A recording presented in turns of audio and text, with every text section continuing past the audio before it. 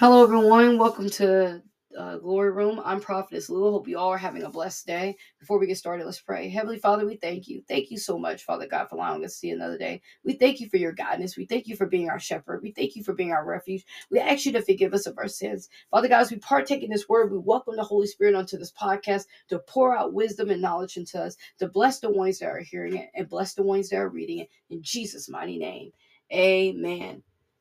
So the verse of the day is Ephesians 4:30, and do not grieve the Holy Spirit of God, with whom you were sealed for the day of redemption. Subject, grieving the Holy Spirit. Christian truths, I'm going to say it and pause on each one to give you opportunity to say it. I will not grieve the Holy Spirit. I'm walking in the light. I'm longing to be in his presence. I'm sealed for the day of redemption. It's so easy to grieve the Holy Spirit.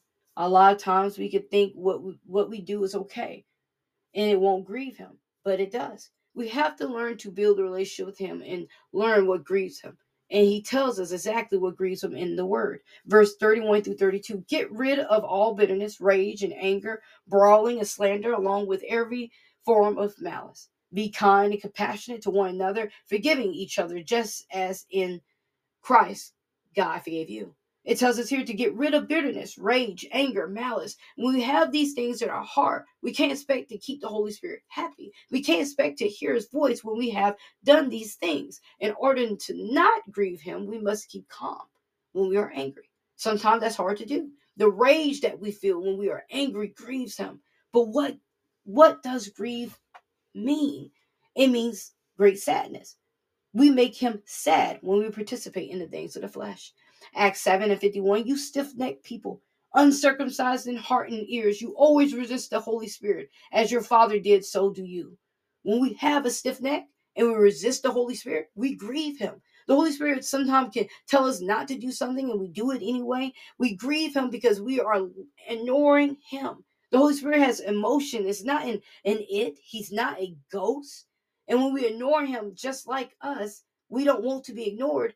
We have to learn to build an intimacy with him. Invite him in your room. Invite him in your car rides to your job or to the store. Invite him to come teach you while you're reading the word. We have to learn to build a relationship with him, because if we don't, it's like having insurance we never use. The Holy Spirit can teach us, guide us, comfort us, and so much more. But if we only use him or communicate him when we need him, we would never build a healthy relationship with him. So the first step in doing that is not making him sad, not grieving him. Be gentle with him and hear him when he speaks to you. Don't ignore him and do the complete opposite. Romans 8:9, you, however, are not in the flesh, but in the spirit. If in fact the Spirit of God dwells in you, anyone who does not have the Spirit of Christ does not belong to him. The Holy Spirit dwells in us.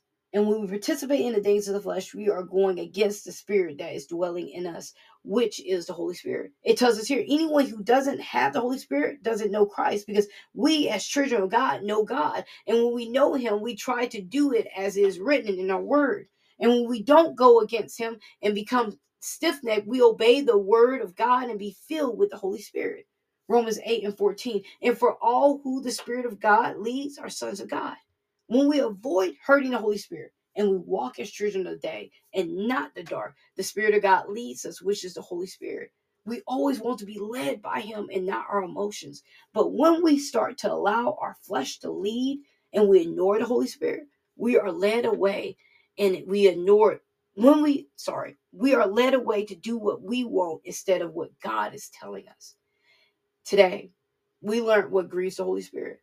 The last 2 or 3 weeks, we have studied about the Holy Spirit. We studied the gift of tongues, how to befriend him, and now what grieves him. Because we have learned these things, we now have the tools to have a successful relationship. But with all relationships, when we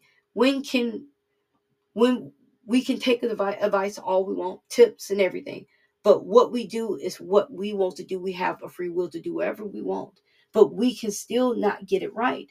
That's why we must make a conscious effort in building a relationship with Holy Spirit. The Holy Spirit desires for us to be near him. He desires relationship, but seek this new level of attachment to the Holy Spirit and allow him to fill your life. Prayer. Spirit of the living God, we thank you for all things. We ask you to forgive us of the sins we've done. We ask you to help us to become friends with the Holy Spirit. Help us not to grieve him with our actions. Lord, we are sorry if we have been stiff-necked and rebellious. We don't want to be, but it happens. And we ask you that you give us self-control. We ask that you help us through our life and help us not to allow the flesh to prevent our connection with you. Help us to make us pure and a pure heart, and help us to live a holy and righteous life. In Jesus' mighty name. Amen. Reference Galatians 5:16. But I say, walk in the spirit, and you will not gratify the desires of the flesh. Galatians 5:16. 1 Thessalonians 5:19. Do not quench the spirit. 1 Thessalonians 5:19. Psalms 139 and 17. Where shall I go from your spirit? Or where shall I flee from your presence? Psalms 139:17. Further reading. 2 Samuel 18, 1 through 19 and 10. John 20, 1 through 31. Psalms 119, 153 through 76. And Proverbs 16, 14 and 15. If you're looking for the further reading, reference, memory verse, and verse of the day, you can look for those things in the bio. This ends Grieving the Holy Spirit.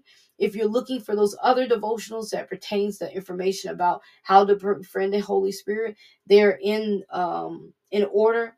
I'm going to try to attach them down to each podcast. I pray you all have a blessed day. Remember, Jesus loves you. I love you too. Be blessed. Thank you.